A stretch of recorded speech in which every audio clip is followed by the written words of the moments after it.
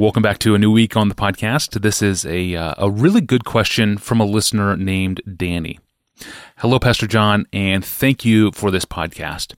My question is this: what is the sin that does not lead to death? In 1 John 5, verses 16 and 17, can you explain the difference between a sin that leads to death and a sin that doesn't?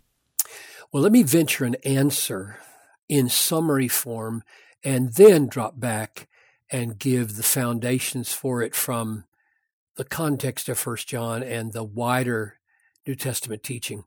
Here's my answer. The sin that does not lead to death, that is eternal death, which is what I think John means, damnation. The sin that does not lead to damnation is any sin that we commit which we are by grace capable of truly confessing and repenting from.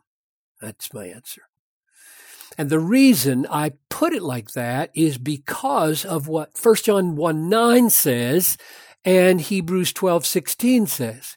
So 1 John 1:9 says, if we confess our sins, he doesn't specify any particular kind, just if we confess our sins, he is faithful and just and will forgive our sins and cleanse us from all unrighteousness. So that's a very sweeping and glorious and wonderful and precious promise. If you can confess your sin authentically, agree with God that it is sin, it stinks, I hate it, and turn from it, fight against it, you will be forgiven. However, Hebrews 12:16 says, talking about Esau in the Old Testament and what happened to him, see to it that no one is sexually immoral or unholy like Esau, who sold his birthright for a single meal. For you know that afterward, when he desired to inherit the blessing, he was rejected. For he found no place for repentance, though he sought it with tears. When it says he sought it, it means he sought repentance. But he couldn't find it. He was no longer capable of repenting. It's not that he repented and cried over his repentance and God wouldn't forgive him. No. He could not repent. He had sinned to a depth or a degree that God had given him up.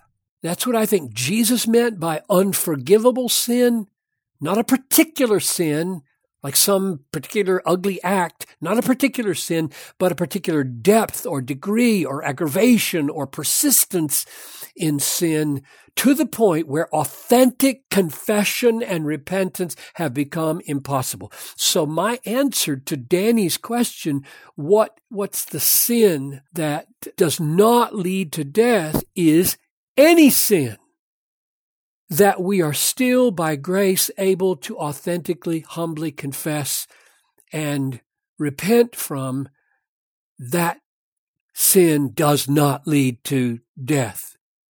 Now, let's look at the context, because it really helps to see how the very text that Danny is referring to fits into the larger theme of 1 John. It goes like this: if anyone sees his brother committing a sin. Now that translation, a sin, I would translate it committing sin.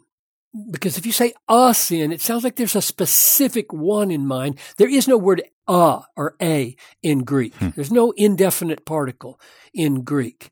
And so you have to decide contextually whether you add it or not. And here I wouldn't add it. So let me translate it that way. If anyone sees his brother committing sin, not leading to death, he shall ask, and God will give him life. To those that do not lead to death, to those who commit sins that do not lead to death. There is sin that leads to death, and I do not say that you should pray for that. All wrongdoing is sin, but there is sin that does not lead to death. Now, we need to make sure that we see these two verses as part of the larger balancing act that John is doing in this letter. On the one hand, there's a strong emphasis in 1 John that those who are truly born of God don't go on sinning. 1 John 3:9, if you're born of God, you don't go on committing sin, practicing sin. And on the other hand, that's one side of the balance, John warns against misunderstanding that in a perfectionistic way, as though, Christians don't sin anymore. I've actually met people who say that. If we say we have no sin, this is now chapter 1, verse 7. If we say we have no sin, we deceive ourselves, and the truth is not in us. If we confess our sins, he's faithful and just to forgive our sins and cleanse us from all unrighteousness. But if we say we have not sinned, we make him a liar, and his truth is not in us. So that's the other side of the balance. On the one side, you don't keep on sinning if you're born again, and on the other side, you don't ever stop sinning in this world. In other words, John is trying to strike a balance between the absolute necessity of the new birth, which necessarily gives us significant measures of victory over sin. That's the one side.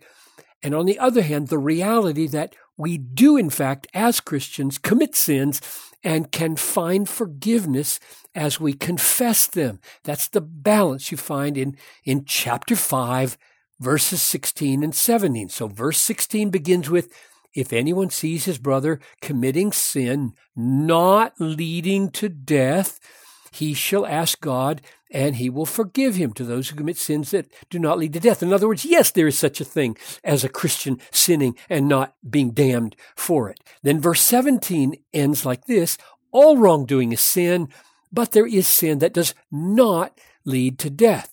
So John's striking the note firmly. We should not take anything he has said in a perfectionistic way that implies Christians don't sin or that all sin leads to damnation. It doesn't. Christians do sin, and not all sin leads to damnation.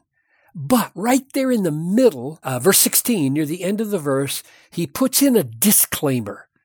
He says, when I tell you to pray for sinners, I recognize that Jesus taught about unforgivable sin, and I recognize that Hebrews taught about Esau, and I do acknowledge that there is sin that does lead to death, does lead to damnation, that puts you beyond repentance, and I'm not talking about that. That's the point of that verse. I'm not talking about that when I tell you to pray for those who have sinned. He doesn't tell us not to pray for such sin. He simply says, that's not what I'm talking about when I tell you to pray for sinners that God will give them life. So, to state my answer to Danny's specific question one more time, his question is, what is the sin that does not lead to death? Does not lead to death. The sin that does not lead to death, does not lead to damnation, is any sin that we commit, which by God's grace, we are capable of truly confessing and repenting from. If we confess our sins, he is faithful and just and will forgive our sins and cleanse us from all unrighteousness. 1 John 1:9 is a very, very precious promise. Yes, it is very precious. Thank you, Pastor John, for that answer, and thank you for listening and making the podcast part of your week. You can subscribe to our audio feeds and search our past episodes in our archive, and even reach us by email with a question you may have of your own, questions relating to how Scripture connects with our lives and our behaviors. You can do all of that through our online home at desiringgod.org/Ask Pastor John. Well, what does Paul mean when he says to live is Christ? To live is Christ. It's such a profound statement, but even that statement is shrouded in some confusion at first blush when we first look at it, but it's worth a closer look, and we will on Wednesday. I am your host, Tony Reinke, and we'll see you then.